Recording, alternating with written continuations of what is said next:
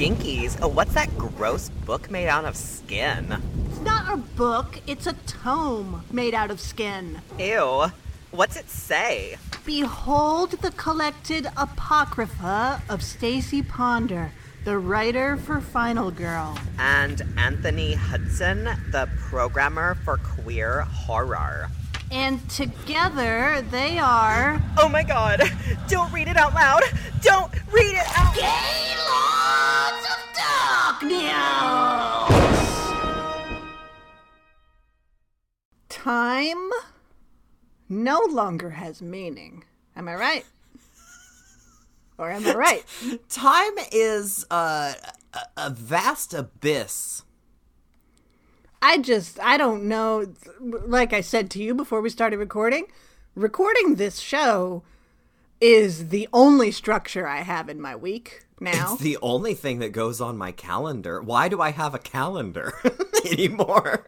Yeah, see, you used to make fun of me that I didn't buy a new date planner every year, that I've been using the same date planner for 3 years.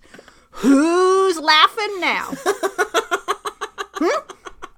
Now that the numbers don't matter, the words don't matter, none of it matters. What the fuck did I buy this giant Grecian sundial for that's in my backyard? I don't even need that anymore. Yeah. Or my Stonehenge. My God. Yeah, all the druids are like, whoa, what? What is time? Well, and now for some reason, we used to record, unless there were extenuating circumstances, we used to record this show on Saturdays. Now, for some reason, we record on Fridays. So that just makes everything even more bizarre, because, like, just nothing computes. Nothing computes at all. Every day is 10 days long. Yeah. Every week is at least a month. We're almost at the month. No, I think I'm on day 22 right now, actively, which will be several days behind count from when this episode actually airs. So we're nearing that month mark. Can you believe it? I mean, is it still March? It's I think we're forever March. Like it's 2020. March 35th. Yeah. 2020 isn't a thing. It's 20 March. Like, it's just this whole period is going to be March. And I'm not, fuck your Gregorian calendar bullshit. It's all March from now on, baby. Well, fuck my sundial. Fuck that sundial. As a person born in March and an Aries, I just have to say we really should have planned this better, because if we Aries pretend to be the best sign, if we say we're the best, if we know we're the best sign, we could have planned this better. How are you the best sign? We're number 1, baby. We're the first sign in the series of signs. And we're really good at making plans. And then also, like, leeches were the first medical apparatus. Doesn't mean they were the best. Listen, I'm covered in them actively. They are draining the ichor from my humors. Yeah, if I could just get my humors in order. That's what you got to do. You got to find that perfect humor medley. Align your humors. Remember. Good advice. It's what? It's your bile, it's your blood, it's your urine, and your witch sauce. Tastes like ranch. Oh, Newman's own face on it. Yeah. Newman's own witch sauce. Newman's own witch sauce. Tastes like ranch. Oh, boy. And we're back. We're back. We did a movie this time after our question extravaganza bonanza. Okay, a movie podcast at the apocalypse. We did a movie this time. I know. Well, it feels like it should be applauded, honestly, that I've watched something. I feel very excited to have watched something. I think it is applause worthy. I will say I loved our question lottery listener ball lottery bonanza extravaganza, and I'm already seeing the flack on the Twitters that people are shocked to find out that one Madam Stacy Ponder is not actually, in fact, one Madam Briefcase Woman. Yeah, I saw that. And I said to myself, first of all, any of us should be so lucky as to actually be Briefcase Woman. This is true. However, also, on the other hand, do I come across as so dreadfully uncool? Do you know what I mean? Like, I'm not cool. That's fine. But do you think I'm Briefcase Woman levels of uncool? I think it's more a question of, does someone think you're clip art? Yeah. Oh my god, you actually are the potato manager from that failed Skype call. That's Zoom true. meeting. Yeah. Oh. I mean, I guess I've always said, like, that I just want to be perceived as a box full of haunted cassette tapes. Haunted. So I guess that I can't be surprised when people project their own images on me and they see a picture of a woman and they say, that must be her. Who else could it be? No, I'm an inanimate object, not an anthropomorphic inanimate object. Exactly. Thank you very much. Representation matters. If you thought I was the briefcase, I would find that more appropriate than briefcase. Like, I love Briefcase Woman. But I look at the picture and I say, really, though? You're the briefcase. You're like the can of beans in Wet Hot American Summer that Chris Maloney talks to. Mm-hmm. I was shocked and a little appalled. And then I'm like, well, I mean, you know, you're not cool, Stacey. Like, I know that. I'm a little cooler than Briefcase Woman. Yeah, you're somewhere past Briefcase Woman, but just before Potato Manager. Thank you. If no one has seen Potato Manager, check out Stacey posted it on Facebook. It's really funny. Yeah. Oh God, it's so good. Yeah. So I saw that. That was uplifting. Hey, take what you can get in this day and age. I guess. You know, it's nice to know someone was thinking of me. There, how's that? Is that positive spin? There you go. That sounds completely sincere. Oh, gosh. Yeah, we're doing a podcast.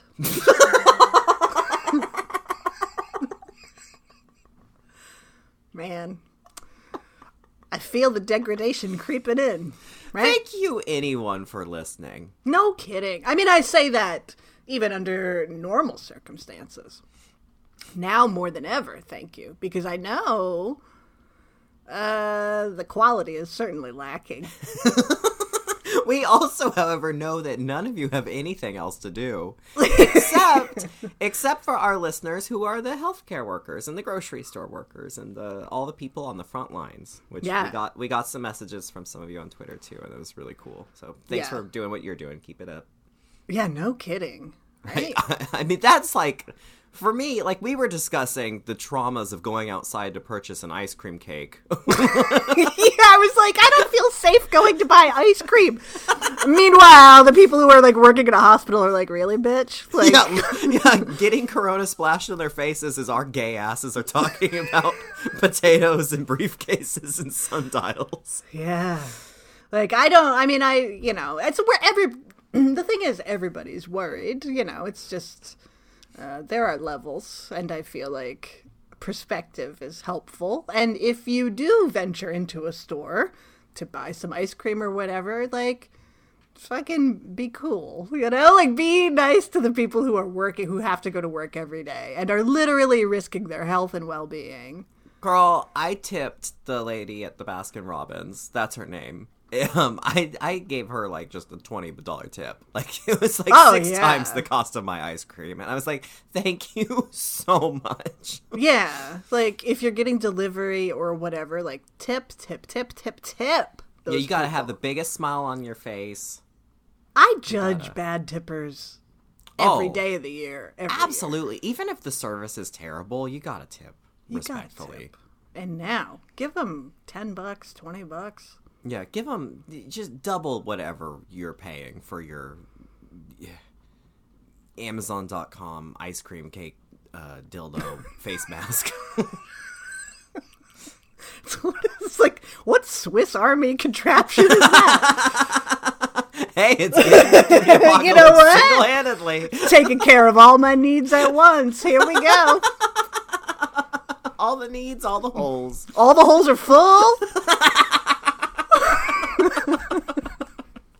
And so that is our sincere thanks to the workers on the front lines. Yes. Wow. Yeah. I mean, it's, these are sobering times. Does it still feel weird to be like, okay, so we watched a movie. Now let's just talk about the movie. Yeah. As if thousands of people aren't dying outside. Mm-hmm. And we haven't become bunker people. Yeah. As the sirens, there's a lot of sirens here. I mean, there's always a lot of sirens because I live 2 blocks from a fire department. And oh, yeah.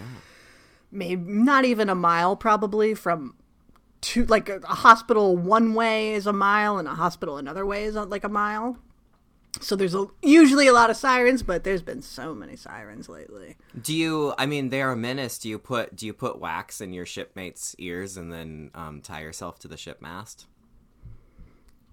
Of course. Thank you. Yes, and. Sorry, I've been reading Circe, and they mentioned the sirens. Yes, life on my houseboat, my downtown houseboat, has been very difficult. Somewhere in the distance, Adele Hanel is trying to fend off the suitors and weaving. Weaving and unweaving. She's not going to fend me off, I'll tell you that. Yeah, those sirens do like to make an appearance on this show. They're an unofficial sponsor. Yeah, they are. Oh, God. It just really throws it all into stark relief as I'm making a fart joke, and there go the sirens, to save someone's life, Oh, no. And I'm like, I'm tired today. Fart noise, fart noise. Richard's hair. Yeah, oh boy. I don't know. It's good to know one's place. I don't know. This is, we used to have it was sobering even in the before times. The right? long, long ago. But now this is a new reality. It's a whole new modality, baby. Yeah, I don't know how long we're going to be mired in this, and who knows what kind of world we will emerge into. Yeah. Anyway, so this week... As we step over the existential void like a crack in the sidewalk. Yeah. Oh, boy. I know, well, here's the problem, is that I'm rappelling into that void every day. Like the ladies of the descent. There I go. Don't you mean spelunking into the void? I guess you rappel into it, too.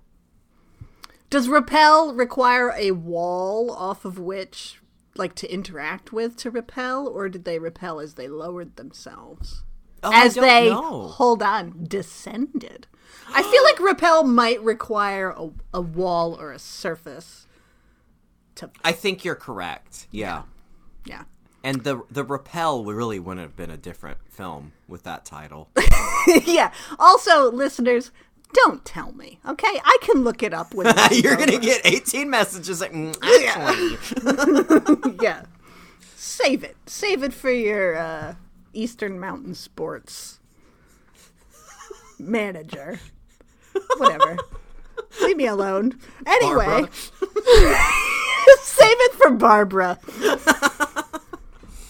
Oh, gosh, yeah. So, we watched a movie this week. We watched a movie. We have been in weird mood. If you can't tell, we have been in weird moods. I mean, we're all experiencing one collective weird mood. And we have also, Stacey and I mean, we've talked about this on the last several episodes. We're not in a big horror mood. No. That said, we are doing Gaylords of Darkness today. We are not doing Gayster Peace Theater.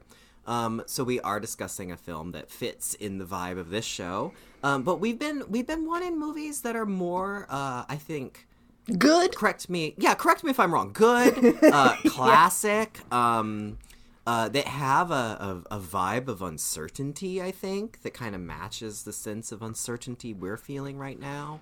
Mm-hmm. And also, this is a great excuse for me to get some film school education. So yeah, I mean, not to overblow things, but I feel like your life has changed a little in the last few weeks. Not because of the obvious, even, but. Oh, I have never been this hydrated. I've been drinking the flat water. I've been reading book after book after book. And I have been watching every movie Stacey's ever told me to watch. I know. You got to listen to Grandma from the Granted, get-go. all of these things Granny P has told me to do. Drink the flat water instead. Try reading a book, you dum-dum. And it's great. My body has never felt better. My body feels and my mind feel as expanded as my exterior world is not. I see. How ironic. Mm-hmm. It's an open clinch scenario. Yeah. I see. Yeah. Yeah, so we just, it's so strange because, the Great Value slashers, which were such a nice escape, and I loved our time with them, but now the idea of watching a slasher movie, Great Value or not, I say, well, maybe it's because it feels more like you realize how precious time is now, right? Yeah, when you're sitting there and you're actively hearing the sirens, and then we're reviewing Titty Slasher 8. Like, it's just like, what are we doing? Yeah, Titty Slasher 4 is one thing, but Titty Slasher 8 is like, the quality was just not there, Right there with you. Yeah. But, yeah, it just feels like, okay, we're in a pandemic. People are dying. Life is short and precious. Let's watch some good shit. Let's watch some good shit, maybe. Right? But, whatever. The thing is, whatever works for you, works for you. That's cool. I'm not saying everybody has to do this. I'm saying this is my personal feelings. The point is, for this week, we watched Don't Look Now, a movie that's come up plenty times on this show. And Anthony always says, I've never seen it. Well, I've never seen it. Why does no one go to the bathroom in these movies? Exactly. Well, now, I bet you're going to be singing a different tune. I am, and I do actually have to say, in response to Cantankerous Kathy that just came out of me, people do go to the bathroom in this film. That's how influential this movie is. Yeah, that's true. That's how much this film bucks the trends. Yeah. Yeah, I finally checked out Don't Look Now, and you know what I have to say? Oh boy. I hated it. Absolutely hated it. I love this movie. It was phew. I know you're You like... fooled me. You fooled me. Did you freak out? For a second, I had my drink to my lips. And I felt my eyes get real big. I was like, oh, fuck. Oh, I wish we could have gotten a spit take. Yeah. We just hear your microphone flood. Yeah.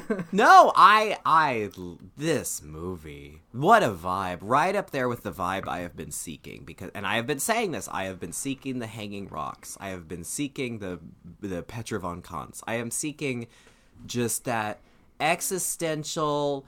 foreboding, mystery, dread, what is happening, when do I get to leave my house vibe. And this movie's got it in spades, baby. And all I have to say is Julie Christie, what, motherfucker? Right? Oh my god. I need to see every Julie Christie film now. I've only seen her otherwise as far as except for maybe some more modern things. The only classic thing, and it's not even that good that I can think of that I've seen her in really, is Fahrenheit 451. I think it was Truffaut version. Wow. Yeah. Oh, I've seen Dr. Zhivago that Julie Christie was in. I've never seen The Demon Seed, where she has sex with a computer or something. You'd think that would be my number one movie of all time. But... Twisted Demon Steed, starring television's Julie Christie. Speaking of internet fingers. I'm sorry. But, I mean, even if Julie Christie never spoke a word in this movie, I mean, that face, that hair. Oh, that hair! That all her beige and brown tweed and tight patterns and those little shoulder bumps. They're not even shoulder pads, they're shoulder bumps. And, the way that she wears that tweed, shoulder bumped, micro pattern blazer with that black turtleneck. Oh, the black turtleneck. The black turtleneck was everything. It always is, but on Julie Christie, come on. I mean, the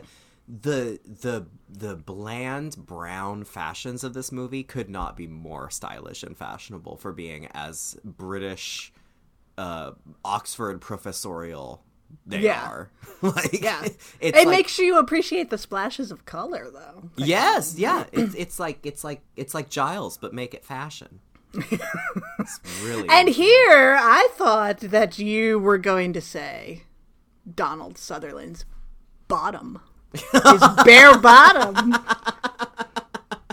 You know, I've always enjoyed Donald Sutherland. I love him. Something about him, just like, I get the vibe that he's a really good person.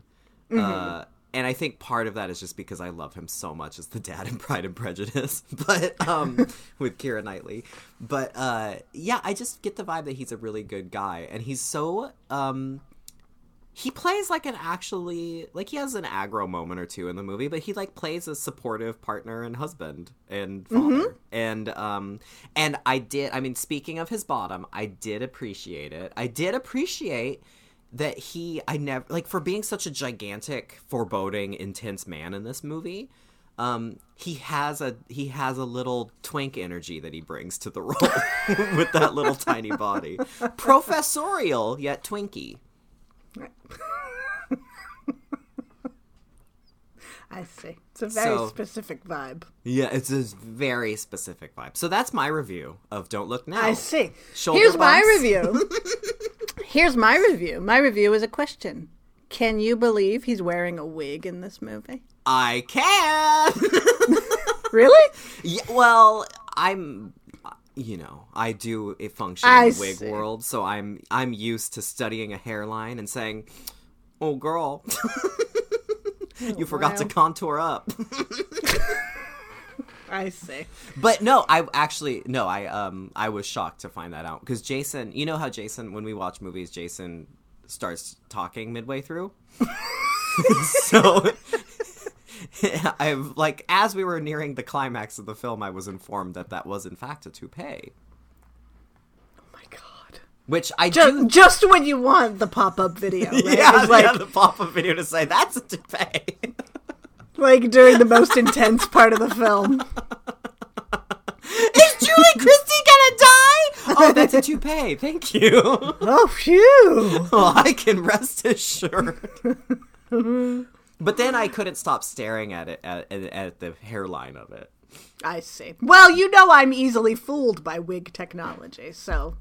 I never notice. I really am. I'm always, wigs delight me. You love even those Halloween Town wigs. I love a wig. I really do. Well, I'm glad you liked this. I thought it would fit the vibe of what we're feeling. It really does. It is. Just looking at my notes, one of the first things I said in all caps was so much tension and foreboding just through glances, the memory of grief, and establishing shots. Mm-hmm. And, that's the vibe of this whole movie. I have to say, something that you said, that our friend Heather said, who we were FaceTiming with before we recorded this, something Jason said, what I have heard from everybody was like, don't let it get spoiled for you. Don't read anything about it. So I had the sense that there was like some massive twist. And the whole time I was waiting like, Julie Christie did it, or Donald Sutherland did it. Or, I was expecting some wacky twist where actually he's dead now and M. Night Shyamalan made the movie. And then, we'll get to obviously, listeners, if you're going to listen to this episode, here's our disclaimer, as usual. If you haven't seen Don't Look Now, watch Don't Look Now and then listen. Mm-hmm. Because, like Stacey said, you really don't want anything about this movie spoiled for you, especially the ending. Yeah. That said, when we get to that ending, like, I expected something way different. I loved what it ended up being. Yeah. But I was like, oh, it's almost like that ending is really an after. Like, it's almost like an epilogue to the entirety of the rest of the mystery and just vibe and mood of the film. Mm-hmm. Like, it's like the movie is more so just about this sense of foreboding and in the face of all this mundanity that you experience in the movie. And then you get this wacky ending that also is wonderful with it. Yeah, the whole thing is like, there's not a lot of dialogue in this movie. Or at least not dialogue that's going to explain anything. But it's all like images that echo one another and flash forward and flash back and time crisscrossing, and you kind of never really know where you are in it, and it's all very disorienting. But it's all sort of cloaked in a palpable feeling of doom and dread and like inevitability, basically. Yeah. And I mean, that's, I think, obviously one of the major themes of it, but it's based on a short story by Daphne du Maurier. I freaked out when I saw that in the those beautiful blue italic simple credits. Yes, yeah. Who was also responsible for the story of The Birds and Rebecca. The Hitchcock films. But the last, I have the short story. It's mostly the same. There are some minor differences that were done for the sake of it being a movie and not being a short story. But the last line of the story is John's thought, and his thought is, "Oh God, what a bloody silly way to die."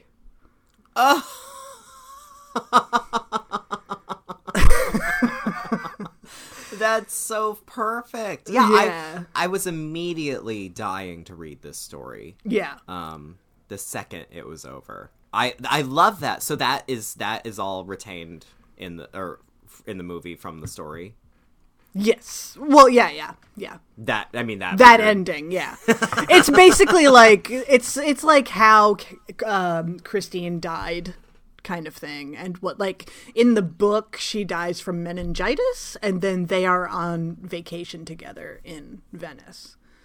Oh, okay. And so those changes kind of make sense, like, yeah, because visually the transposing of the girl in red running by the pond. Right, yeah. Versus running down the canals. Yeah. Filmically, it makes a lot more sense to just do it like that. Yeah, and it's more impactful to have the death be an accident, and then guilt and grief come into it. But then it's like, if she had that kind of death, you wouldn't say like, oh, and then they took a nice vacation to Venice. Like, they have a reason to go to Venice now. Yeah, it makes a lot more sense. But other than that, it's basically the same. So. Oh, I can't wait to read it. Yeah. I mean, the only problem with the story would be that Julie Christie isn't actually in the text itself. Yeah. Because, I mean, let's be real. Julie Christie is the motherfucking MVP of this movie. Oh, yeah. Like, one would argue Donald Sutherland is the star. However, the true star. The star of my heart. Yeah. Oh, for sure. For sure. And when we talk about tension and foreboding and dread, 95% of that in this film, 99.9% of that for me experiencing it was, please, God, don't let anything happen to Laura.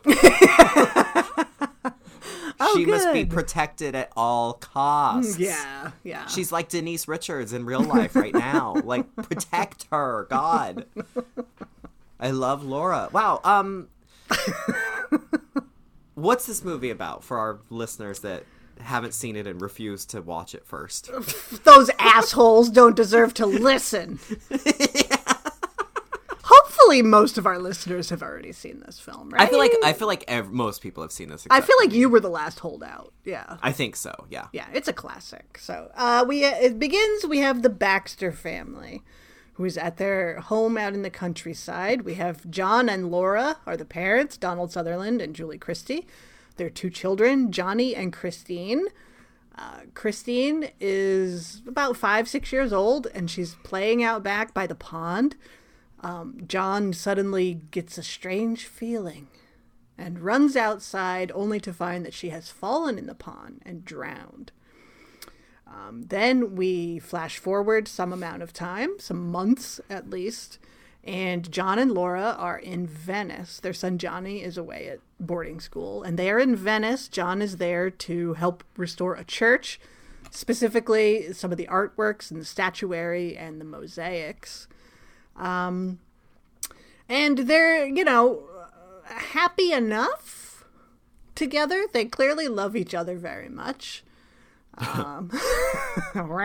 There's some evidence for that. Yeah. Well, I mean, they're just like, it's not one of those stories where immediately, like how many movies have we seen where the child dies and then... Oh, it's Hereditary, right? Yeah, the couple is torn apart, basically. But these two seem to be doing okay. This is not that. Right. Laura has needed medication in the past, and she's been depressed, but they're getting through it. They are out to lunch one day, and they come across these 2 sisters. Oh, my God. Wendy and Heather, who are tourists in the area. Heather is blind and also has some psychic abilities. She has the second sight. She might not have the first sight, but she's got the second one. So through a series of strange events, they end up all, like, Heather and Wendy and Laura all end up in the bathroom together. And Heather says to Laura, you look so sad, but don't be sad. I saw your daughter sitting with you and your husband at the table, and she was laughing and she was happy, and she wants you to know that she's happy. And Laura is transformed by this and finds such comfort and solace in this that her daughter is okay, basically. And she goes back to tell John. Well, first she faints at the table. But she tells John that she feels like a weight has been lifted and she feels wonderful. John, however, is completely dubious. He's the sort who's, if you can't see it, then it's not, then you have no proof of it. He's that sort of fellow. Although Heather says that John's got a bit of the old second sight himself and he doesn't know it, or he's afraid of it. Hence John's sense that something was up with his daughter in the pond. Right. Earlier. Yes. There are little glimpses of him having strange feelings and deja vus and all that sort of thing. Laura wants to basically have a bit of a seance with the 2 ladies, who are reluctant but eventually agree to it. Laura goes to their hotel room and Heather starts to give a reading, and it's really disturbing. It's also comedic, the scene, because she's having she's making orgasmic sounds basically as she's kind of having convulsions and rending her breast and all of this. Yeah, she's feeling herself up as she does it all. Yeah. But the sound, and then John goes to find them to stop it, and he ends up outside of their hotel door, and he is spotted, and they think he's a peeping Tom. And the other people in the hotel run him off. But the big takeaway from the seance is that Heather tells Laura that John's life is in danger while they're in Venice, and they have to leave Venice. And so Laura, takes her at her word and implores John, let's get out of here. Those women are crazy, stop this madness. Eventually, Laura is called away. They get a phone call that Johnny, their son, has had an accident at school, and he'll be fine. He has a little concussion, but it would be great if the parents could come and be with him. Laura leaves to go. She catches a flight to go be with her son while John stays behind. And then when he is working, well, I guess is it before that or after that? When he has the little accident at work. It's after the women have said, that's what happens. Laura leaves. She catches a flight, goes to be with her son. And then while John is in the church at work, he's up high on some scaffolding and the rope breaks. And the scaffolding falls and he's hanging on by a rope and it appears that his life is actually in danger. After a fucking wood plank has flown off and crashed through a piece of glass above him and then broken the rope. Like, there's so many Final Destination moments in that setup. Yes, yeah. It's also really interestingly edited because, like, the plank falls, and you know that it's, like, headed for John, but then there's, like, a long period where it's not falling. Like, yeah. Like, they play with time in this movie wonderfully, and it's really disorienting. Yeah. And it's exemplified in that scene, I think. So John, after having narrowly escaped death, basically, goes outside to get some air, and he sees a barge go by on one of the canals. And lo and behold, on the barge are Laura and the two sisters. John calls after them. They don't hear. They keep on chugging down the canal. But John is like, what the heck? I thought my wife left. What's she doing here? What's she doing with those two broads? Yeah. Yeah. So he becomes very concerned. He tries to find the sisters and can't find them because when he returns to their hotel, they are gone because they were told that there is a peeping Tom who's been spying on them. And so they are afraid for their own safety. And so they have moved hotels. So John goes to the police and says, these women, I don't know, they've got my wife, blah, blah, blah. The detective isn't super helpful because, first of all, he sees the sisters walk by the window. And Laura is not. He just stares at them. Laura's not with them. He's not overly concerned.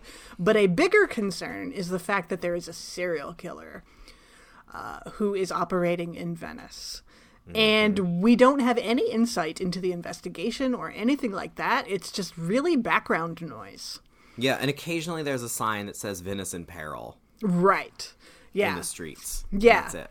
Or, John and Laura will be out for a walk and come around a corner and there's, the police have found another body. Like that sort of thing. But it's not an active part of, like, John and Laura's story.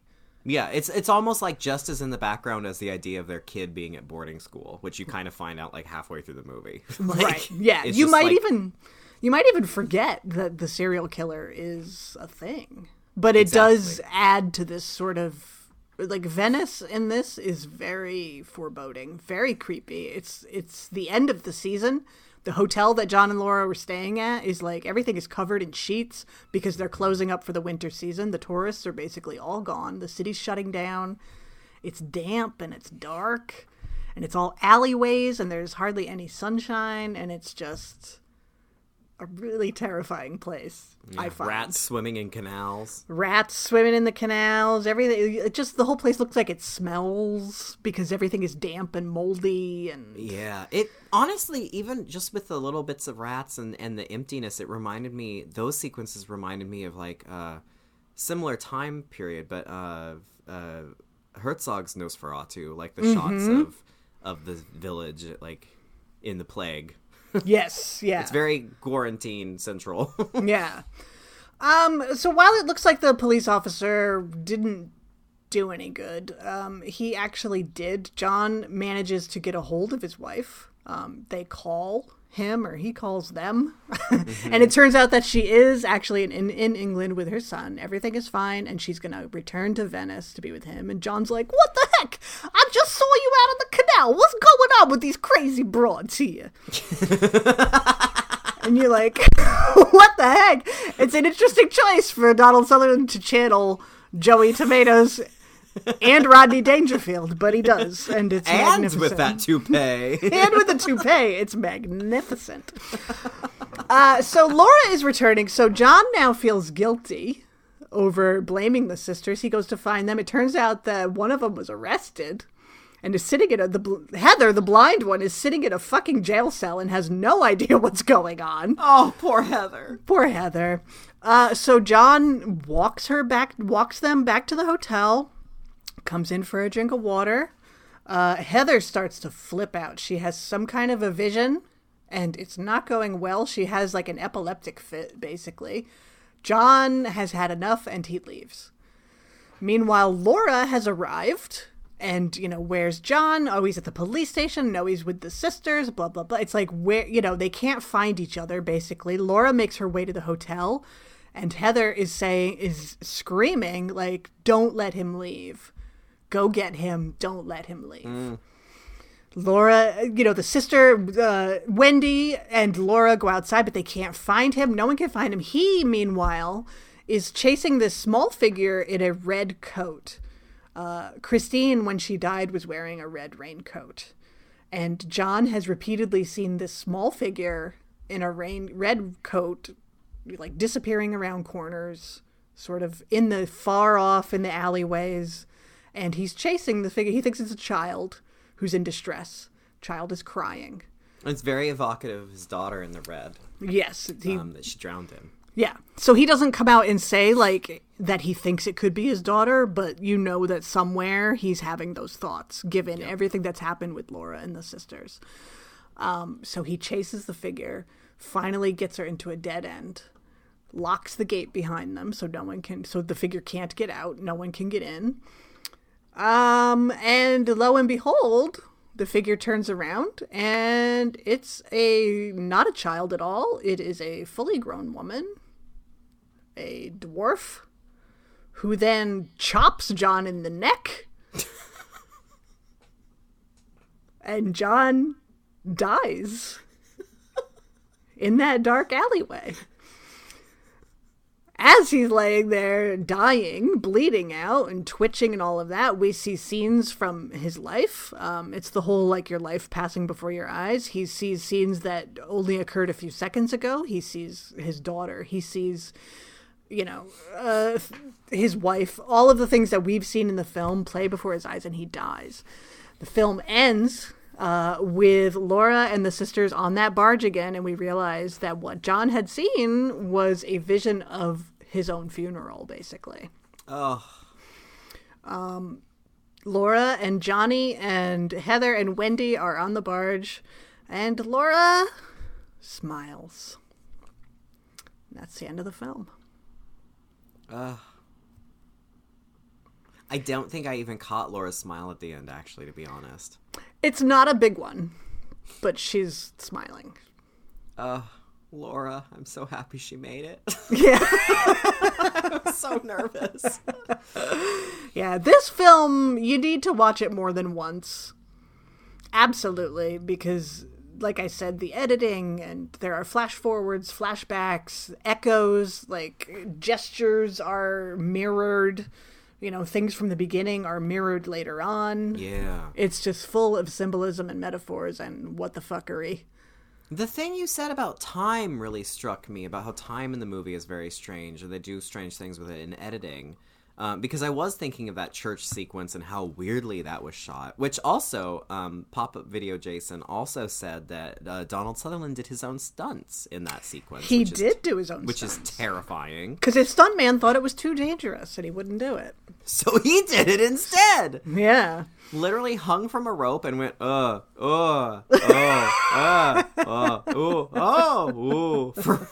14 minutes.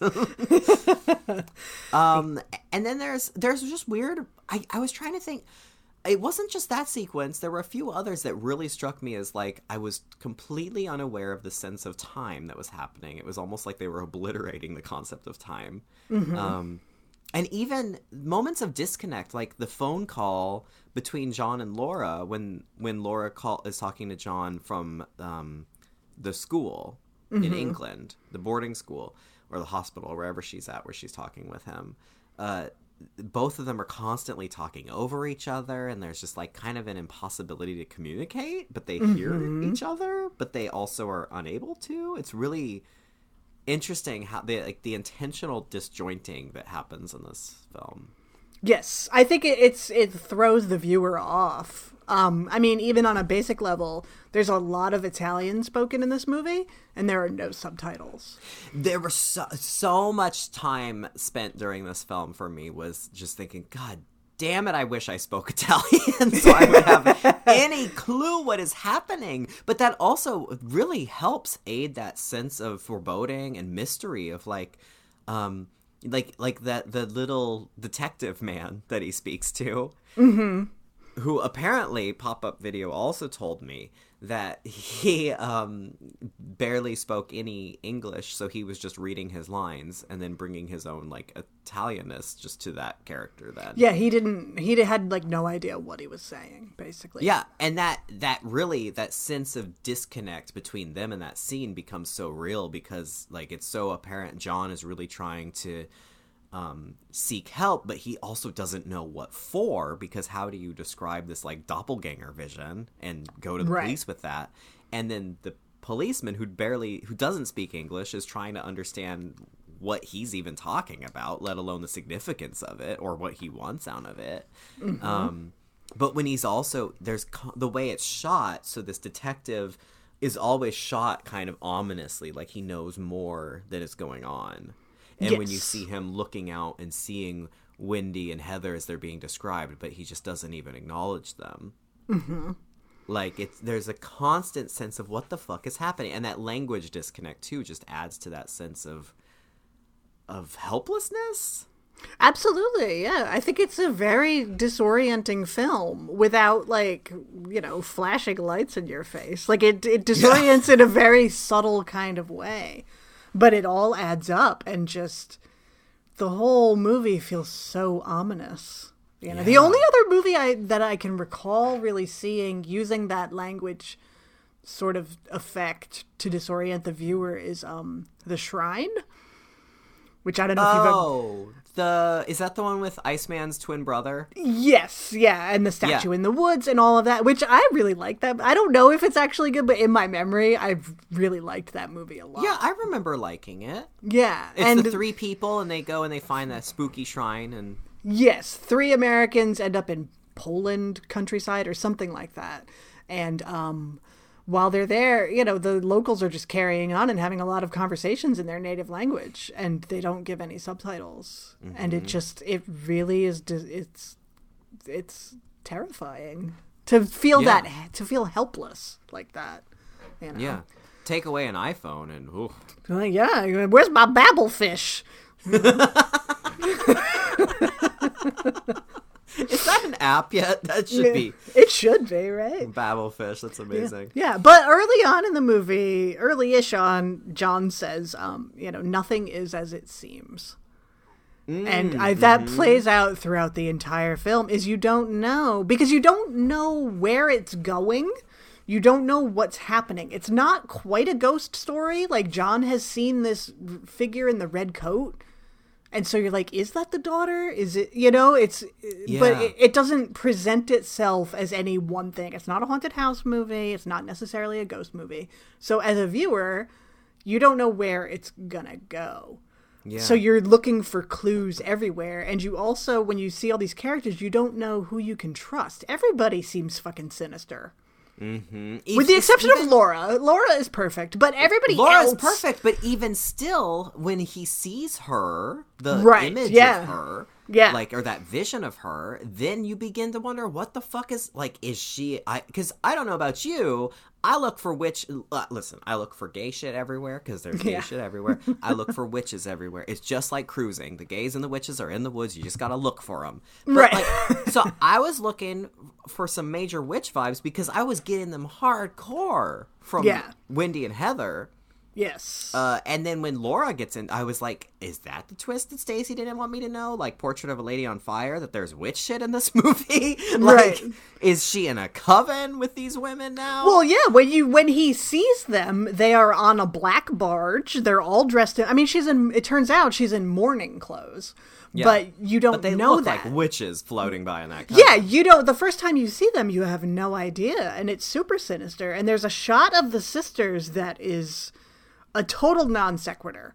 We have no idea what's going on. But there's a shot of them. The scene where they're laughing. Yes.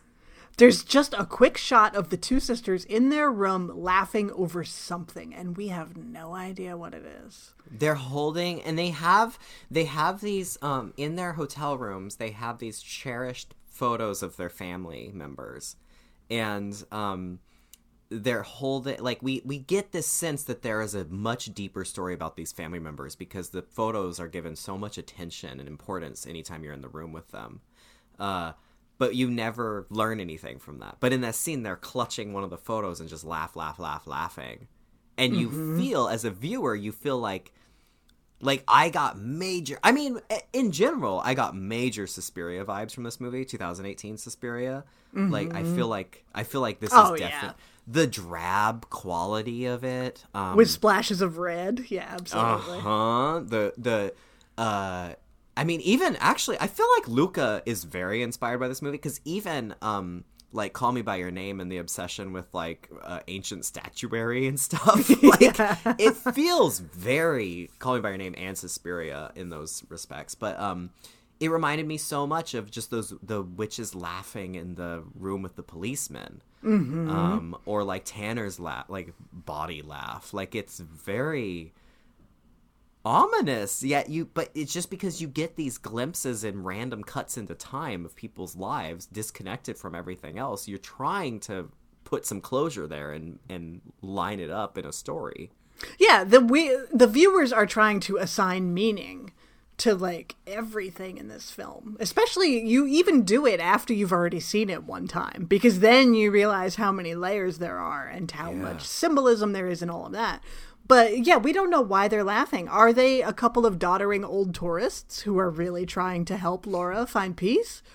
Or is there something more sinister? Are they frauds? Yeah, are they as con John artists? suspects? Are they con artists? Are they witches? Are they the fucking serial killer? Like, we have no idea at this point.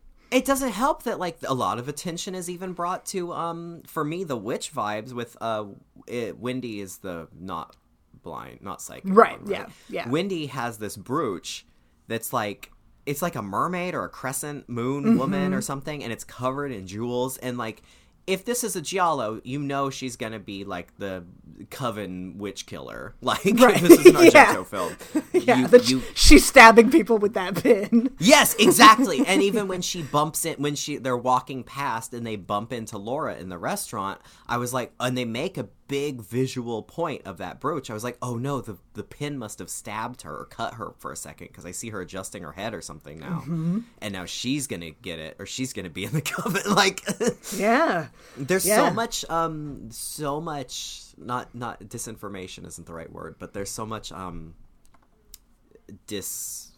whatever that term is. It's disorienting, you know? And so you're looking for all of this meaning and wondering, who's the villain? Whatever, blah, blah, blah. And then the end comes, and it is so out of the blue and so like, random. That's it? Yeah, and like he says, oh God, what a bloody silly way to die. Like, it's like no matter how paranoid you are and whether you're running towards death or running away from it or whatever, it's coming for all of us. Like, it's inevitable, this end, and it might be something completely mundane and silly. Mm-hmm. And as a viewer, it's like, it's shocking because, let's face it, it's shocking. I love that she's just credited as the dwarf. Listen, dwarf. Life comes at you like a murderous dwarf in a little red overcoat. Mm-hmm. It's true. Like, you have no idea. But also, John never listened to the signs. He never trusted his own intuition. Except, falsely. Yeah. With Laura on the barge. Well, and how was he to know, too? Especially, like, as Wendy and Heather point out, he doesn't know how to use it. Right. Like, this power of second sight that he has. And so, that's why this, like, this sort of misdirection, that's the word I was looking for, the misdirection that they're making, like, really drops you into John's headspace and psyche. Mm-hmm. Because you're trying to find the clues in his sights and visions, just the same as he is, but you have no idea what it means, just the same as he does. Right. Or does not. How would you ever expect that the little red coat running around that looks just like your recently drowned daughter that you're still grieving is actually Esther from Orphan, and she's gonna kill you. Yeah, she's gonna chop you right in the neck. Nothing in this movie says murderous dwarf until she literally turns around from facing a corner, just like in the motherfucking Blair Witch Project, turns the fuck around, and then cuts you right in the neck, and then laughs because she's Esther the murderous dwarf. Yeah, and I mean, yeah, we are completely echoing John, who's also like, what? You know? Like, it's so wonderful. I love this movie so much. It was so great, and it's that's what just shocks me is how much I expected this twist to be absolutely bonkers, this shock ending or whatever, and it is, but it also is just such a credit that it still works so well despite being so insane and out of the blue and unexpected and not at all in line with the rest of the movie, and yet it completely is. Right. Yeah, that's the thing, is also on repeat viewings, even though you know that that's the ending, it doesn't like affect the rest of the film. Do you know what I mean? You're not like, because there are no clues to look for as far as her. Like, we see dead bodies. We see them pull a woman's body out of the canal. We see that someone has been killed in an apartment. We hear someone get killed when John and Laura are, like, lost in the dark alleyways that one night when they go out to dinner. That was when it became a horror film for me.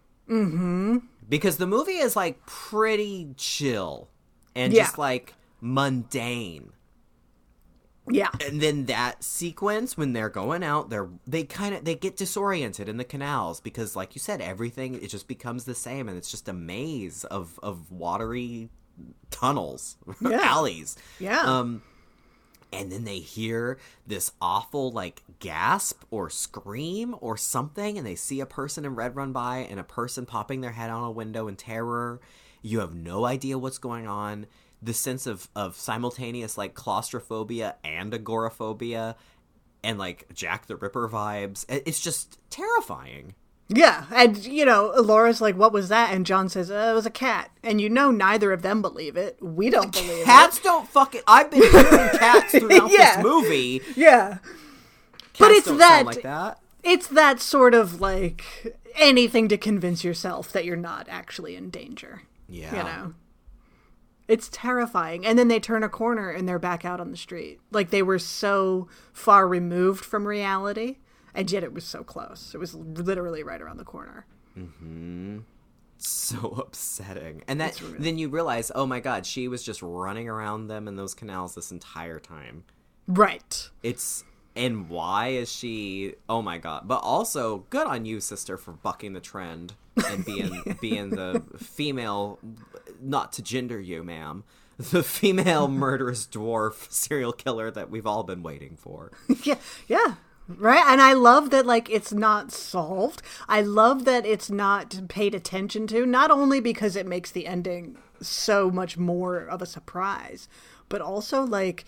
She's like a fucking Michael Myers, man. She is just a force of nature. Yeah. That we know nothing about. Even the detective, when John is at his office, he doesn't say, like, well, Mr. Baxter, you know, all of our resources are going to find this killer right now. Like, he doesn't bring it up.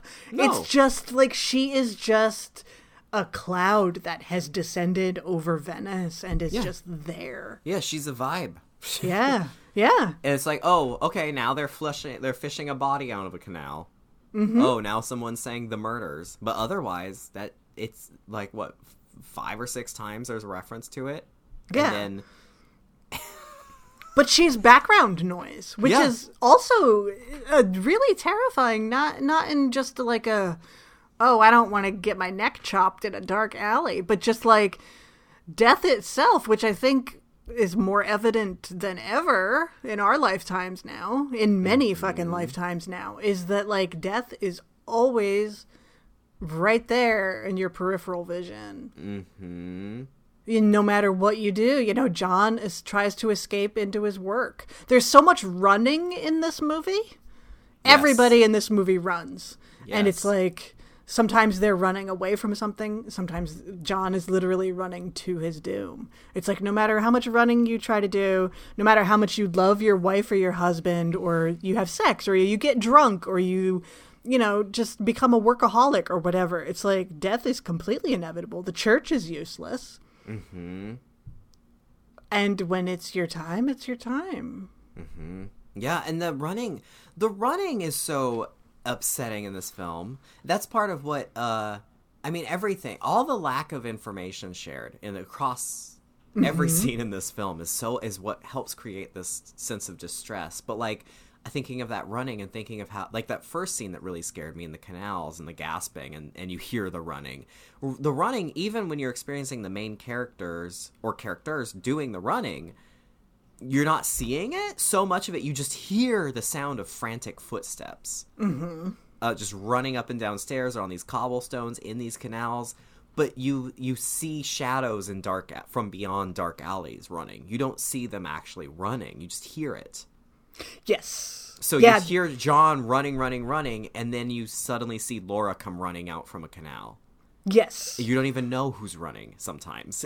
Yeah, there's one point where they're like together, they're trying to find their way back to the main street, and like they're basically together, and then they start running and all of this, and then eventually John comes around a corner and Laura is like a block away in the middle of a bridge. Yeah, it's like a Scooby-Doo hallway. She's all the way at the other end. Yeah, and it's like that's part of the film too. It's like you mentioned the phone call and how they're talking over each other and all, and it's like people even being intimate with each other and all of that. It's like people trying to communicate with one another and not being able to connect. Like Laura desperately wants to be like, even though Heather the psychic is like, I don't like to do like seances and summon these spirits back from the dead, and like that's not my bag, lady.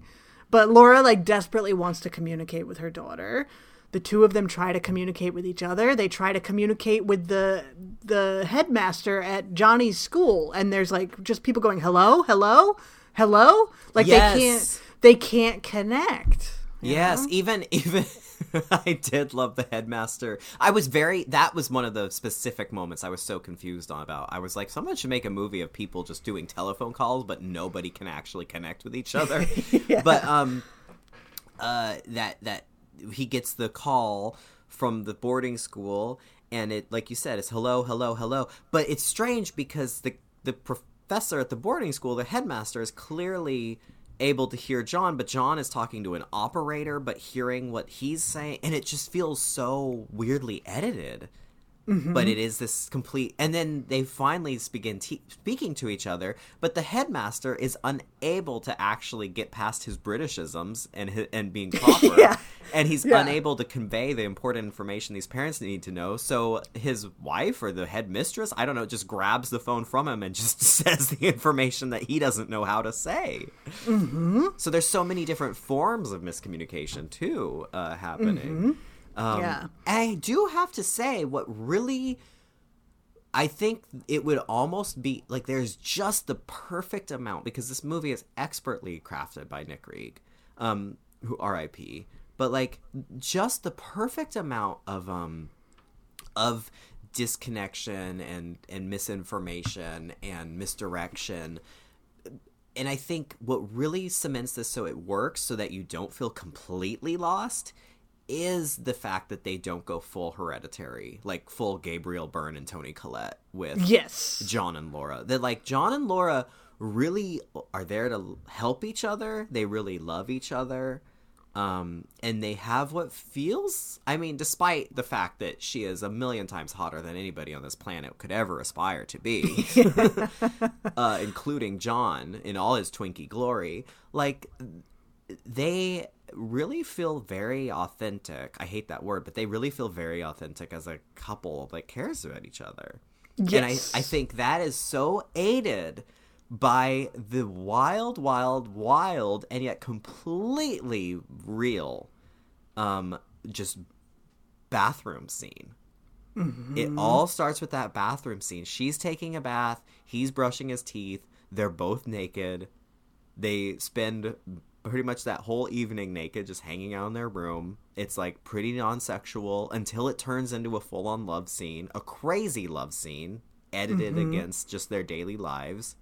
And edited against the post-coitus.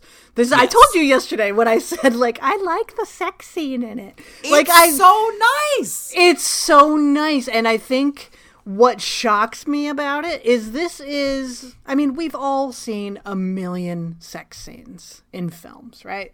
Of varying quality. And this one, to me, is the only one aside from the number one example, which is Portrait of a Lady on Fire. Oh, thank you. That actually shows a couple achieving intimacy. And I don't mean like they have sex. I mean like these are two people who are clearly in love with each other, who are comfortable in their own bodies with each other's bodies, and there's a level of intimacy that's really beautiful. And I've never seen anything remotely approach it in straight sex scenes. No, ever. It like it's left me speechless. I mean, it says a lot, and it's also very strange to say the sex scene is one of my favorite parts of the movie. Like, I mean, the combination really of that just totally mundane bathroom scene and then the sex scene. But it's one of the best sex scenes I've ever seen in a film. It is so well shot and vulnerable and sweet, and it just really cements just the sense of who these people are and how boring but passionate but real they are. Like it feels very real. I will say, and this echoes something you've said in our last listener question, Bonanza, addressing soundtracks.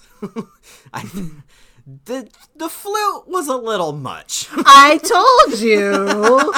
I couldn't get that little Madame Ponder earworm out of my brain. And so I was like, okay, this flute is out of control. Yeah, it's I think sometimes the soundtrack to the score really works, and sometimes it's just a little too floral. I mean, maybe Portrait of a Lady on Fire ruined me, and I just don't think anything needs a score anymore. Right, yeah, exactly. Because I was like, this movie could easily not have one at all, and it'd be fine. Yeah, I am very much of the less is more. I don't really need any kind of music in a movie at all. Yeah, like even the best movies, I'm like, okay, you're still like extra. Yeah, let's watch Suspiria without any music. Right, yeah. But like honestly, I mean, maybe just keep Suspiria, the song in the beginning, and then. Well, could you? I mean, I love that song, but imagine that film if the only music that you heard was folk. And then the rest whether of in rehearsal or performance or whatever, and the rest of it was like anything that's non-diegetic just doesn't exist. And the intro could just be the mother's breathing. That becomes the score. Yeah, no movie ever needs music except for here like for it. Romeo and Michelle. Keep that music, but any other movie doesn't need music.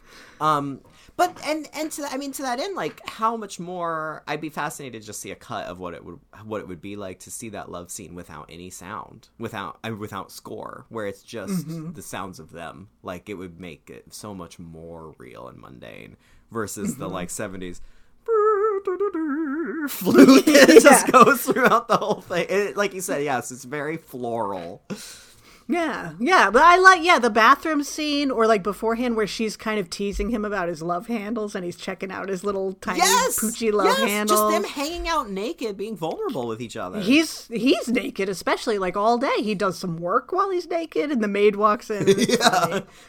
But yeah, and then while they're actually having sex, it's intercut with shots of them getting dressed afterwards.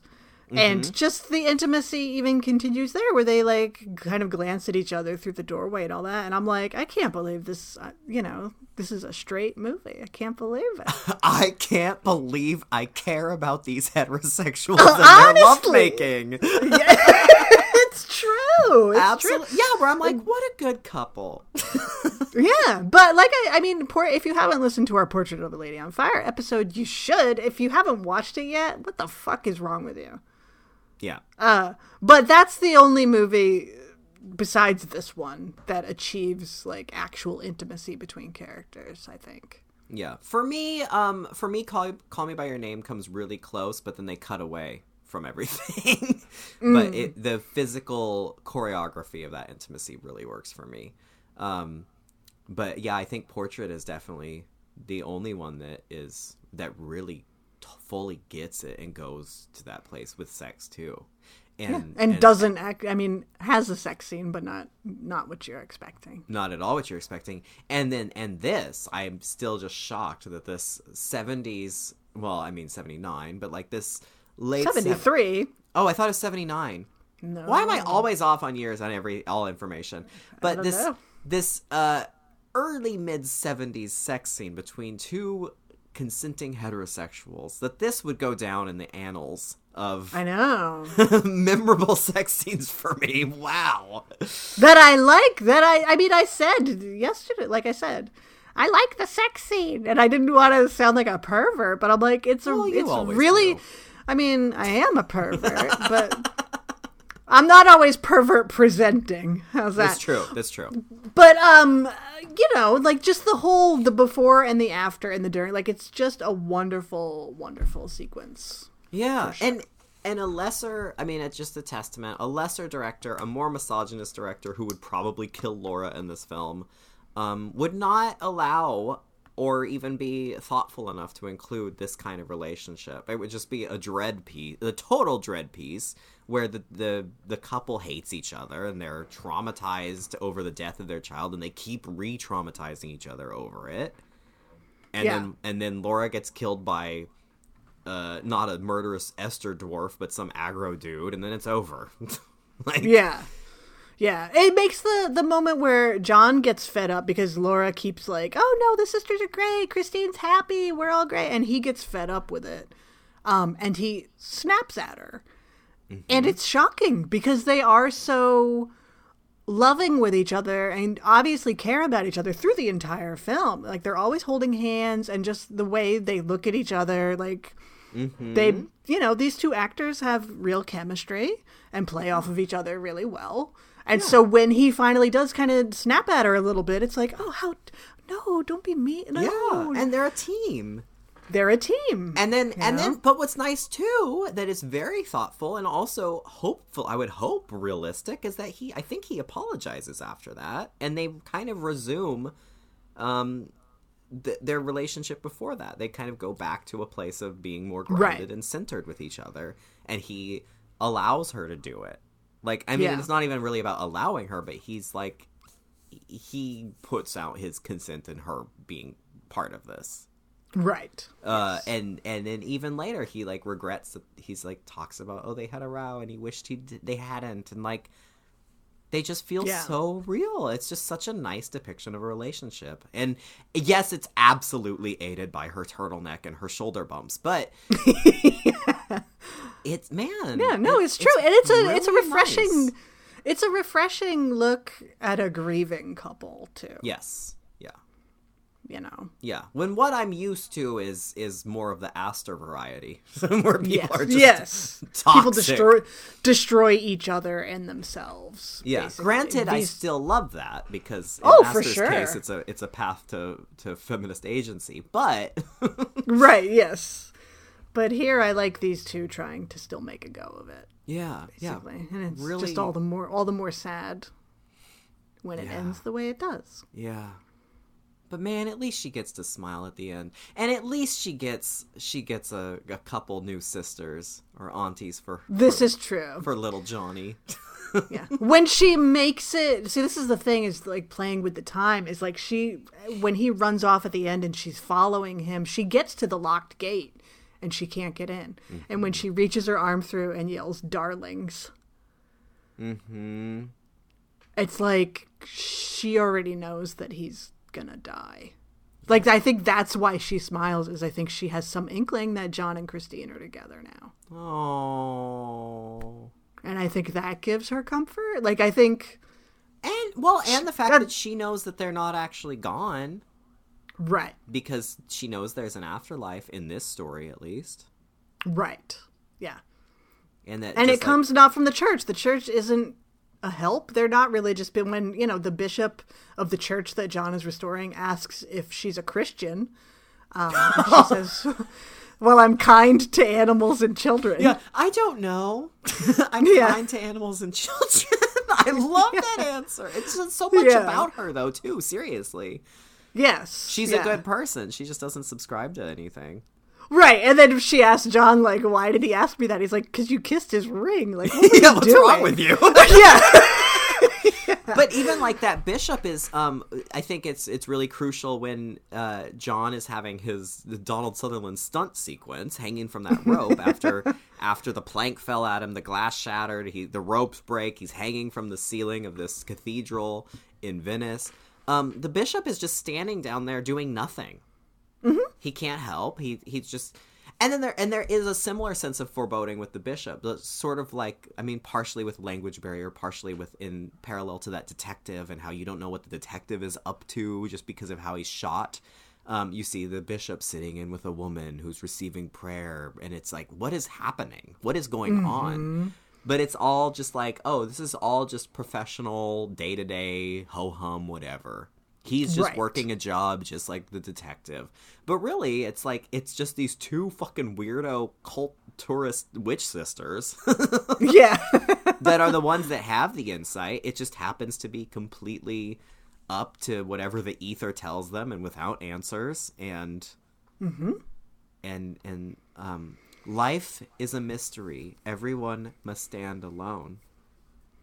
I hear you call my name. It feels like home. It feels like a black turtleneck and a tweed shoulder bump. Yeah, I mean, none of us have any answers, right? Well, so, I mean, we have answers to listener questions. But that's about it. Well, speaking of, man, I love Don't Look Now. Oh, thank God. I mean, absolutely loved it. All these times, I will say that I'm very proud of you. Because all of these movies that I love, that I say, like, you should watch this. I mean, like, obviously I have an inkling that you're going to like these things. But there's always that little sliver that's like, what if Anthony doesn't like this? Well, I mean, every now and then we don't completely connect on a thing. Right. But, I mean, over things that, like, I don't care if you don't like Hagazusa. You know what I mean? Like, Hagazusa doesn't... I like Hagazusa, but it's not, like, important to me, I guess. Yeah. But if we watched I will admit, Portrait of a Lady on Fire is one that I feel like if you were like, it's over. I don't know. Yeah, if you were like, I see why you like it, but I don't know. Well, that's like we've always said. Imagine if we didn't feel the same way about Suspiria when we saw it. Yeah, we would have, third episode would have been the last one. Yeah, who would we have? I wouldn't even know how you feel about Portrait of a Lady on Fire. Yeah, exactly. I wouldn't talk to you anymore. So, like, remember when I had that podcast for 20 minutes? Yeah, we did an episode about the Halloween trailer, and that was it. Yeah, that was fun. That was it. So, yeah. But I'm glad to hear you like that. I hoped that, especially now that just, the world vibes are so weird and moods are weird, I had a feeling this one would click with you. Oh, it's the mood I am here for. This is the only, I mean, this is this track of whatever this oeuvre of film we've been watching. This is all I want to be watching. I love it. Yeah. Weirdly comforting in its acknowledgement of uncertainty. So thank you once again, Stacey, for decorating my life. With that said, that's what I do. Do we? That's another RIP. With that said, Stacey, do we have a listener question today?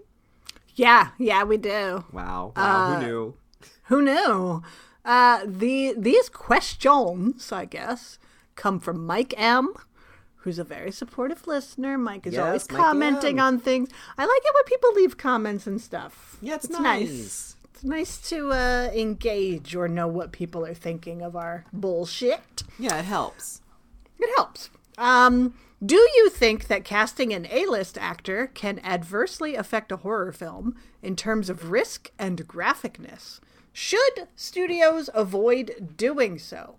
And Mike specifically cited the Tom Cruise version of The Mummy, which I did not see. You didn't? Surprise, surprise. I don't think anyone saw it, to be fair.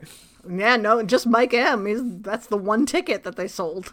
And listen, I mean, I was almost willing to give it a chance, as the French Canadians say, just because of the presence of Sofia Boutella as the mummy herself. I love her, but man, what does Tom Cruise in an airplane have to do with the mummy? And am I opposed to Tom Cruise as an actor? I'm not. I don't specifically seek out Tom Cruise things. I know that if people can fucking give Elizabeth Moss a pass, then I suppose you can give Tom Cruise a pass. Am I right or am I right? Yeah, I would say that does that. I mean, yes, also Juliette Lewis, but not Kirstie Alley because she's on the Trump train. Yeah, if once you get on the Trump train, forget it. But I mean, the side. I will say Tom Cruise is obviously more of a public figure in the world of Scientology. He's higher on their fucking space pyramid or whatever the fuck it is. Yeah, you know. But you know, are they going to come after me now? A theme park. Rid of the space pyramid. Tom Cruise is at the top of it. So I know that, like, Elizabeth Moss doesn't talk about it enough, but people are like, no, Tom Cruise, I don't go see his movies, but it's like, you know, there's a lot of Scientologists out there is what I'm saying. Well, thank you for apologizing for Tom Cruise. I don't know. I mean, if I don't say it, who will? The logic, absolutely does track, though. That is true. I think the logic tracks, and also Tom Cruise has just been around forever. I think he's actually a good actor. Here's the thing. I am not a big Tom Cruise fan. I love watching him get shot in the head over and over and over and over in Live, Laugh, Love, Die, Repeat, starring Emily Blunt's arms. Emily Blunt's arms. Her beefy Cassandra in Assassin's Creed arms. I love that. I don't seek out Tom Cruise movies, you know, and I think it's interesting that he transitioned to an action star. Yes, a 5'5" action star in like his 40s or something. But you know, I don't know. By all accounts, he's also like a really nice guy who does really nice things. And he was so smoking hot in Legend. Right. And what's the one where they're all naked and The Outsiders? Right, yeah. But but I would say, I mean, when it's just talking about an A-list actor in a horror film, I mean, Tom Cruise, the one time I have absolutely fucking been blown away by him and loved him was Interview with the Vampire. Mm-hmm. He is Lestat. It was to the point that Anne Rice was so outspoken against his casting when they announced it. And then when the movie came out, she loved it so much that she took out a 4-page ad in Variety just to publish an essay saying how wrong she was and how perfect Tom Cruise is as Lestat in that film. Like, watching that movie again today, I've been meaning to rewatch Interview with the Vampire for a long time to see if it even works anymore. I have my doubts, but I'm sure even today, he's still absolutely the best part of that movie. Right. I would watch a Tom Cruise action movie before I'd willingly watch a The Rock action movie. The Rock? I said it. Are The Rock and like Valerie Diesel on the same page for you? I love Vin Diesel. I do like Vin Diesel. I love Vin Diesel. Mostly because he's a nerd. Yeah, that helps. And like Pitch Black and stuff. Like I think he's pretty one note, but yeah. I like that note. Where are you with who's the one that's the other The Rock? Dave Bautista. Never seen it. Yeah, I've only seen Guardians of the Galaxy, but I like him. He looks like a great value, The Rock. He is a great value, The Rock.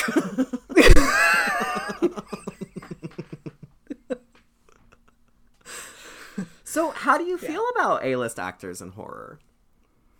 You for it? You against it? There's so many extenuating circumstances. I'm generally against A-list actors in you know. Just in general. Just in general, they make me less likely to want to see a thing. Because who are the A-list actors that I actually like and want to watch? They're not all terribly interesting to watch. I guess it also comes down to how do you qualify A-list, too. Right. Like, I mean, are the people we talking... whose their name is on the top of the poster, and they're the ones who, you know, would you go see it for that actor? But like, they can get the box office. So, I mean, I think some of the best horror films, or the more, to use that term that we all loathe, the most elevated horror films, are those prestige films that star A-listers. So, like, what about Silence of the Lambs, starring Jodie Foster and Anthony Hopkins? I mean, that's A-list, sure, right? Yeah, there's always going to be exceptions. I mean, I think that's one, but it depends on A-list. Like, I think they're A-list. When I look at Hereditary, is Toni Collette A-list? That's the thing. To me, she is, but is she really? No. I had that same question about. I mean, Toni Collette has to be A-list, but I guess is she not? I mean, to me, yes, she's on the A-list of my heart. Right. And I have that same question on my list. I said, well, what about, I mean, I think Ellen Burstyn is absolutely A-list, but I also feel like she's kind of never really gotten the full recognition she deserves as an actor throughout her career. So, like, What about her in The Exorcist? Is that A-list Ellen Burstyn? She was nominated for an Academy Award for that. Right. At the time, then again, that's a different era. Are we talking nowadays? Yeah. Because also it depends what you do with that A-list actor. I mean, Scream is a prime example. They cast fucking Drew Barrymore, who at the time was absolutely A-list. Mm-hmm. And you say to yourself, what? Oh my God. Drew Barrymore in a movie? What? They're never gonna kill her. Joey Tomato's 2 splats down. And then Joey Tomato actually goes to the movies and watches it, and the next thing you know, Drew Barrymore's guts are all over the backyard. And you say, boy, do I feel like a nincompoop. I like that every now and then he temporarily changes his name to singular Tomato. Depending on his mood about the film. Depending on the mood, that's right, you know. Well, it's like a nickname. Joey Tomato. Yeah. You know how people shorten their names? Dave is short for David. Joey Tomato is short for Joey Tomatoes. You know. Thanks for this question, Mike M. Oh my God. Yeah, but I think it depends. It depends. There are very few A-listers I care about. Am I gonna... I mean... Sometimes, though, I might be interested. I was going to say something. Never mind. But I mean, like, I was going to use Meryl Streep as an example. Oh, yeah. You're not a Meryl fan. Like, but would I be interested if they... But if they did cast Meryl Streep in a horror film, I would not expect her guts to end up all over the backyard. You know what I mean? Drew Barrymore is Casey Becker in Scream. Yeah. Oh, I'm just watching a scary movie. The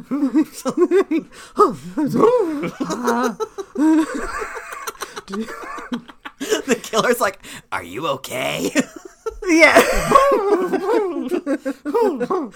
I have doubts. Meryl Streep as Mrs. Doubtfire as Casey Becker in Scream. Scream 5. Yeah. So I don't know. And I don't want to be like, I can't give an answer. There's too many variables, but there are a lot of variables.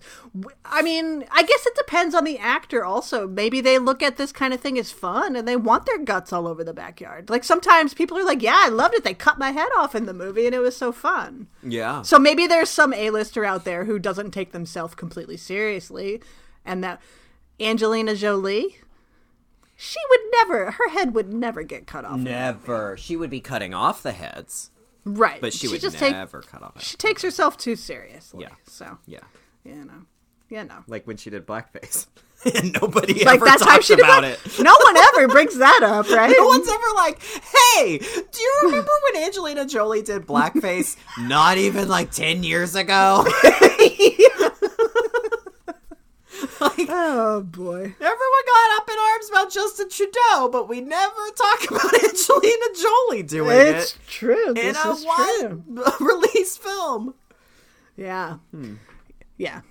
Interesting. Yeah, but I think it depends on the filmmaker also. Yes. Like, what can you expect from them? Yes. You know? Yeah, like Jonathan Demme casting 2 major stars to make a horror thriller, psychological thriller, procedural Right. piece is going to turn out very differently than whatever hack put Tom Cruise in The Mummy. Yeah. Yeah. I mean, that's just a bad movie. And is that because it's Tom Cruise? Like, is that because Tom Cruise was like, I haven't seen it, so I don't know. But Yeah. was he like, I have to kill the mummy or whatever? That's his line. That's his exact line reading. I gotta kill the mummy. or whatever. Yeah. I mean, well, and same with the shitty Van Helsing with Wolverine, Hugh Jackman. I guess he's A-list, probably. Yeah. Was Kate Beckinsale considered A-list? I don't know. I don't think I she's don't think A-list. so. She's like, No. I mean, she's like maybe a step below Minnie Driver, who's like a B, a mid B. First of all, that's very generous to Minnie Driver. Second of love all, Minnie I Driver. think, She's A-list in my heart. I mean, in your 1996 heart, maybe. Yes. I think Kate Beckinsale, because she was in a franchise, I think I would put her, like, to me, A-list and all that is about box office and, like, prestige pictures and who can open a film. Yeah. Oh, so That's what that's about. It's not about in terms of, like, ability, because otherwise, you know, I don't know, I would have so many, like, So Mila Jovovich is absolutely. I mean, well, obviously she's A-list then. I mean, but if you're talking like returns and stuff in franchise, I mean, Resident Evil. I mean, she's top of her game with that. I mean, the movies are questionable. there's a difference though, because is that about the films or is that about her?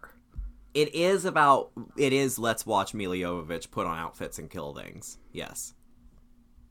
I think It's her. To a portion of the audience. I don't think, you know, average moviegoer cares about her at all. Maybe, but I mean, she is the only female action star today.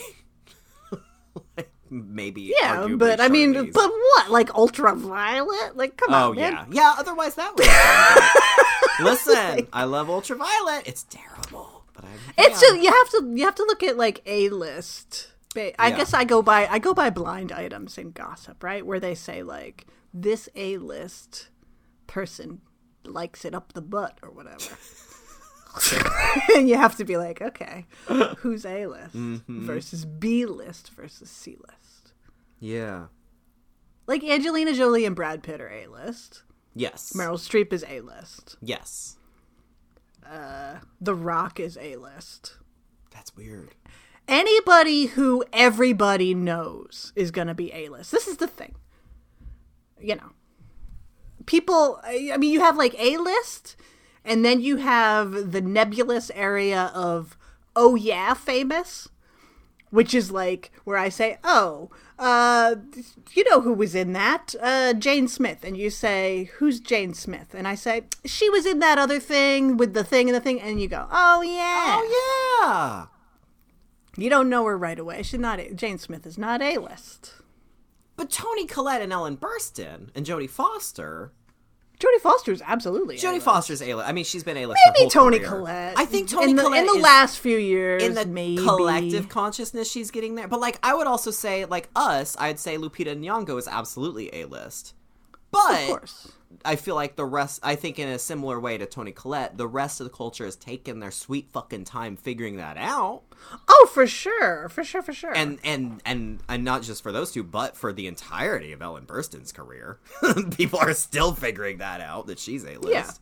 Yeah. Some people like Ellen Burstyn are almost more character actors who take their character actorness to leading roles. Like Jenna Rollins or somebody like that Yeah.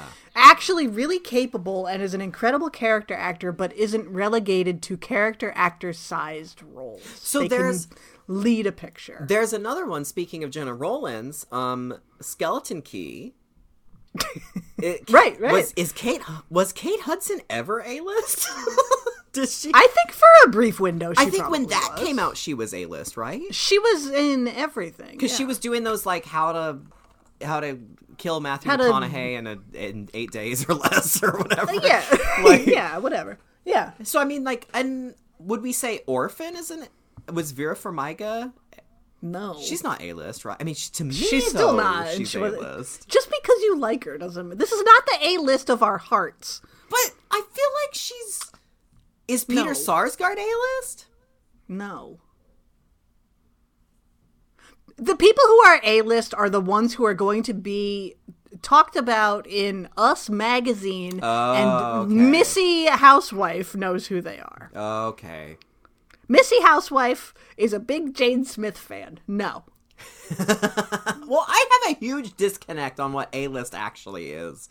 I feel like there's popular A-list, and then there's, like, critical A-list. Right. Because, like, Judi Dench isn't going to be in Us Weekly. Well, I don't mean... But does everybody know who Judi Dench is? It's not like this is that's the only litmus test. Yeah, That's true. Are you a star who's just like us? And not everybody who's in Us magazine is A-list. Yeah. But I mean, I think A-list is like actual A-list. I think is much smaller than we think it is. So, okay, I'm going to keep And it asking comes and questions. goes. And I think it comes and goes. That someone who's A-list in the 80s probably wouldn't be A-list now. you know? Was Blake Lively A-list when she did The Shallows? No. Okay. But Ryan Reynolds is A-list. But Ryan Reynolds is A-list. This is like... But that's misogyny. Whose name on the poster is going to get the person who isn't a cinephile, who is like... What stars can get people in the theater? Yeah. Not So, like, because of the film. Mila Jovovich, people are going in there because of... Sure, she's great in Resident Evil, but the people who go see Resident Evil are going to see Resident Evil. But then Jamie Lee is A-list. Jamie Lee Curtis? Yeah.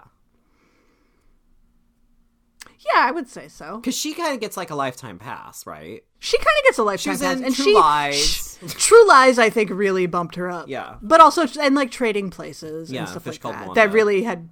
Yeah, that stuff all had crossover appeal. Yeah, she's A-list. What a confusing world we live in. Yeah, that who cares, you know? Honestly, I feel like, though, in general, I'm more pro it than against it.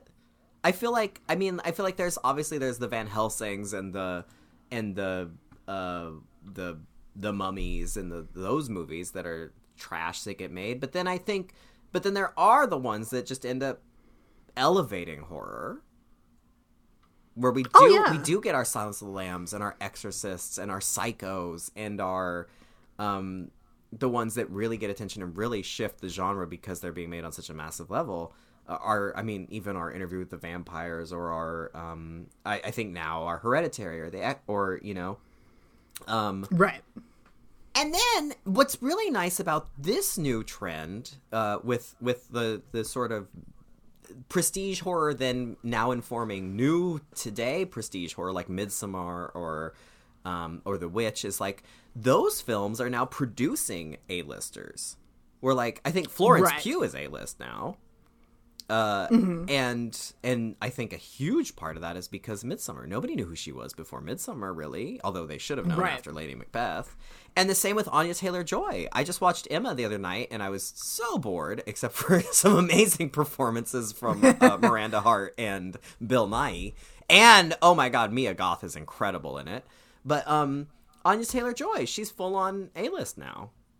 Yeah. And that's great to see. I was so proud. I was like, God, remember when she was just that little weird girl in The Witch?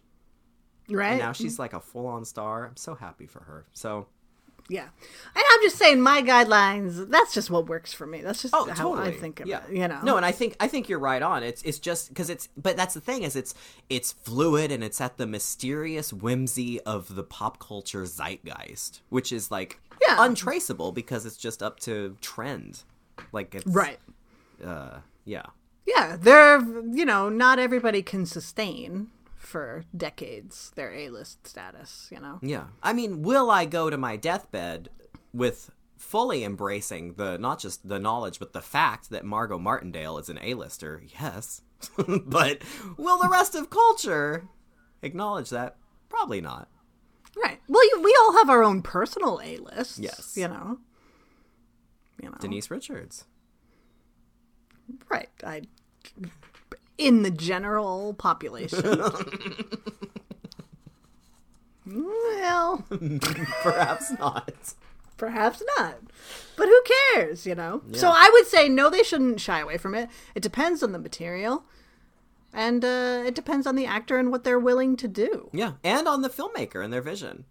And on the filmmaker and their vision. Like, are you making a cheapo, let's put lots of CGI in it and get a box office return? Or are you making a serious piece of filmmaking? Are you approaching this as an artist?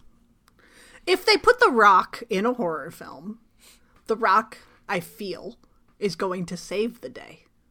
He's going to say a one-liner and he's going to do his eyebrow. Right. But ultimately, he's going to save the day. Yeah. Whereas, you know, Toni Collette, if you want to call her A-list, I'm not completely convinced she's actually A-list. But let's say she is. Then you have somebody like her. She cuts her own head off in Hereditary. So, there's a lot of extenuating circumstances. Yeah, Toni Collette, the alternate cut, where she says a one-liner and does her eyebrow and then murders the cult, the payment cult. Yeah. Takes her family out to Chuck E. Cheese. Can you smell what I'm cooking? Gabriel Byrne! But not to put it past Toni Collette, who we all know is a brilliant fucking actor, and anyone who's seen her multiple personae in United States of Terror would know she could also play The Rock if she needed to. This is true. If she needed or wanted to, she could. So, it's the only So there you eyebrow go. I That's need. Did we answer the question? I don't know. Who cares? I think we sure just talked a asked lot. more questions. Yeah, we sure talked a lot. That's all that matters. But great question. Very thought-provoking. Much like Yes. that wonderful sex scene between Julie Christie and little Twinkie Tushy. Right. It's his name now. No, it's not. Oh. Well, we'll be back next week, probably. Probably, unless we're not. Unless we're not. You never know these days. Who knows? So We're an essential... Podcasting is an essential business. yeah. So we're going to... Always it is, right? I wouldn't call this a front line by any means, but we're somewhere in the bottom back lines. The bottom. The absolute bottom line. Right. Getting something done. Thank you for listening. Thank you for still coming out. We will keep making content as long as we can.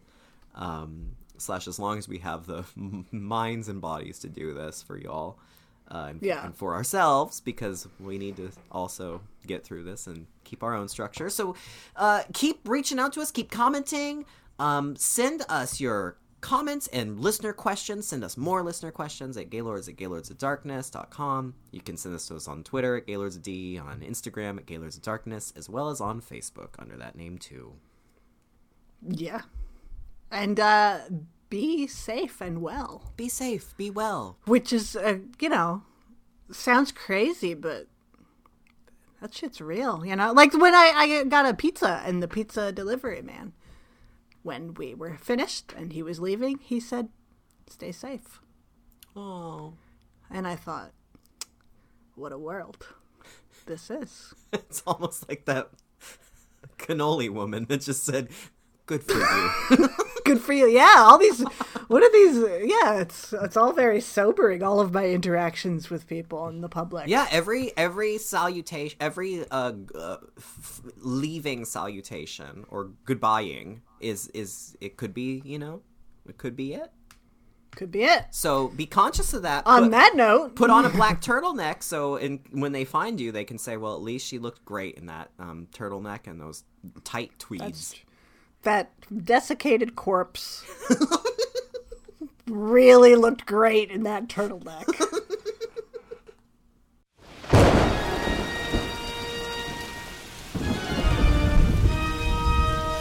Wow, for a haunted tome made out of skin, it's so loosely structured, yet informative. I know, right?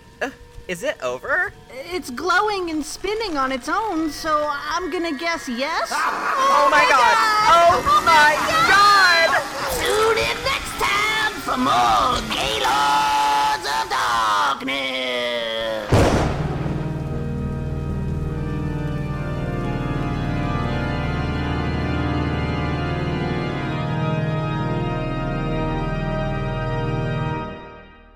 Yeah!